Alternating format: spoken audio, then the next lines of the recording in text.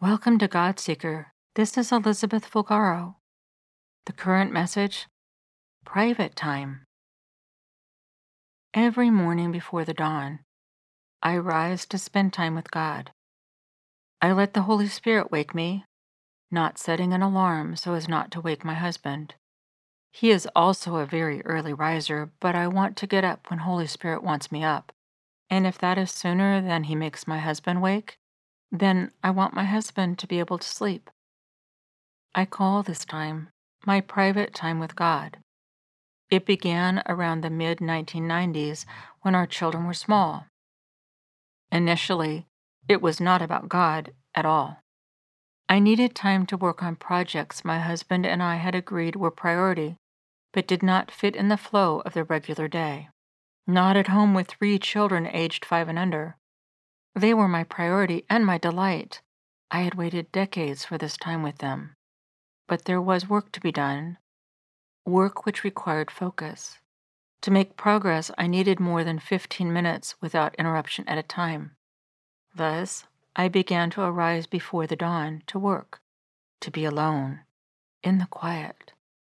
It had not worked to try to stay up later than the children. Though they were in bed early and good sleepers, in the hours rolling up to and past midnight, things would naturally come up which they needed.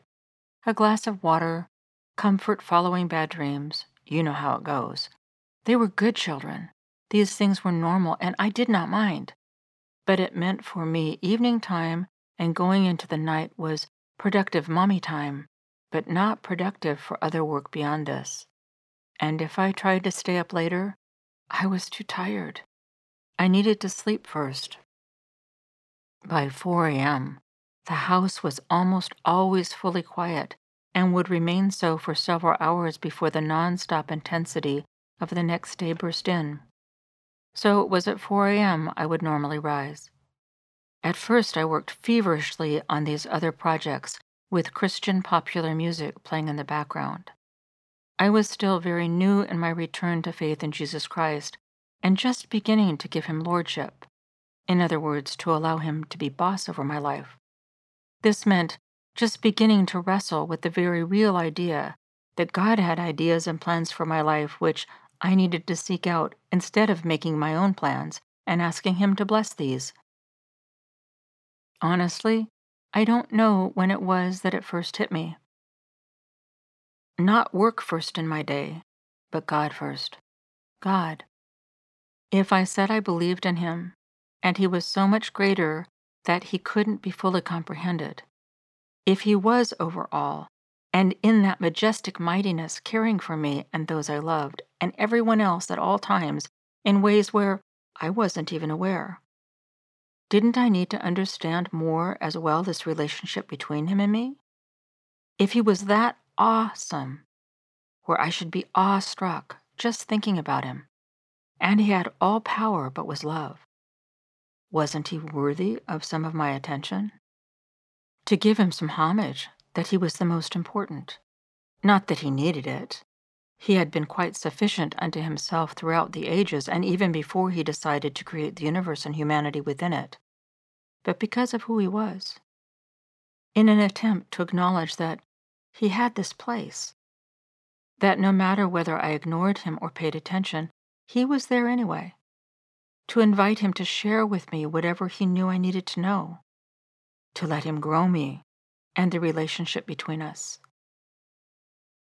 Perhaps realizing I needed to give God some focused attention went alongside, reaching that place where I realized all my plans were untenable, that what it seemed according to common human wisdom that I ought to get done each day could not get done in the manner to which I had been trained. There were physically not enough hours. So everything was being done to a level which by my standards was not good enough. To my standards, by my standards, it had reached that point. I was failing everywhere. But I had learned the Holy Spirit would speak to me if I would listen, and he would direct my steps in the will of God. I would never get it perfectly, but it would be enough. Enough for God's standards, because his was the power which worked through things to enable them to accomplish his purposes, not mine. And He was the one who actually knew what needed to be done right now and what on my list could fall away. He knew my future and how all the seemingly spinning and separate pieces were supposed to fit together, which was something I would never clearly see on my own. It might seem counterintuitive when there already is not sufficient time for what seems like the necessary, to choose to do less when all the other obligations of life have to stay. But this is what I chose. I decided the highest priority and the easy decision, if He was truly the God I believed Him to be, was to elect to spend time with God first each day. This decision was transformative and remains so. To seek that God connection first, to have intentional private time with Him daily, has become one of the anchors of my life. I call it private time with God. For each person who pursues it, the structure of this private time with God will be different because He made you uniquely you, and your personal relationship with God will be somewhat unique as well. Certainly, He is the same God. His character and attributes will be the same always with each person. But He may have made you to be fed more in your relationship with Him through the vibration of music. Perhaps you relate more to Him through crunching through His Word, the Bible. Maybe your place of deepest God connection, where He feeds you what you need, is a level of contemplative prayer. Perhaps He stills your mind and meets with you most on a walk or working in the garden. These are just a few examples. Important is not as much the exact way you spend time with God, but that you do it. Private time with God is foundational to my God-seeker journey. It is when my attention is turned fully and undistracted to God, for whatever He would like to reveal to me through how Holy Spirit leads me to invest that day's time. Your private time with God does not have to begin at 4 a.m. That is what worked and works for me. It's that to which He calls me. Oh, and the funny thing, when I give priority to that alone time with God, even though realistically this gives me fewer hours to accomplish each day's necessary tasks, which are already too many, I actually get more done. In other words, through this time together, supernatural God gives me the strength, clarity, and God direction, the deeper God connection, through the rest of my day, which causes each day to be more productive in a servant of God productive sort of way. His work gets increasingly accomplished, and He lets me see glimmers of how He is using me. It brings me sometimes to tears of awe and gratitude. So stunned am I at the magnitude and majesty of His caring plan for each one. Yes, He'll show you glimpses of how He is using you too. And I don't know if there are words adequately to express the wonder when you get to recognize just a little bit of how He is using you in His plan of exquisite, beyond comprehending fully love for all. Private time with God. Ask Him, what does it look like for you? Try it out. Go quiet within and ask Him first where in your day you should put this. Remember, we don't always hear correctly or fully because we are like toddlers in our comprehension in comparison to God. And sometimes the way He shows you what He does want is by what He has you try, which doesn't work. Call it a godly process of elimination. So dare to attempt to go quiet interiorly, stilling all the other demanding voices, and ask Him, "Hey Jesus, hey Lord, hey God, I don't know you very well yet, but I know you're there because it's a promise.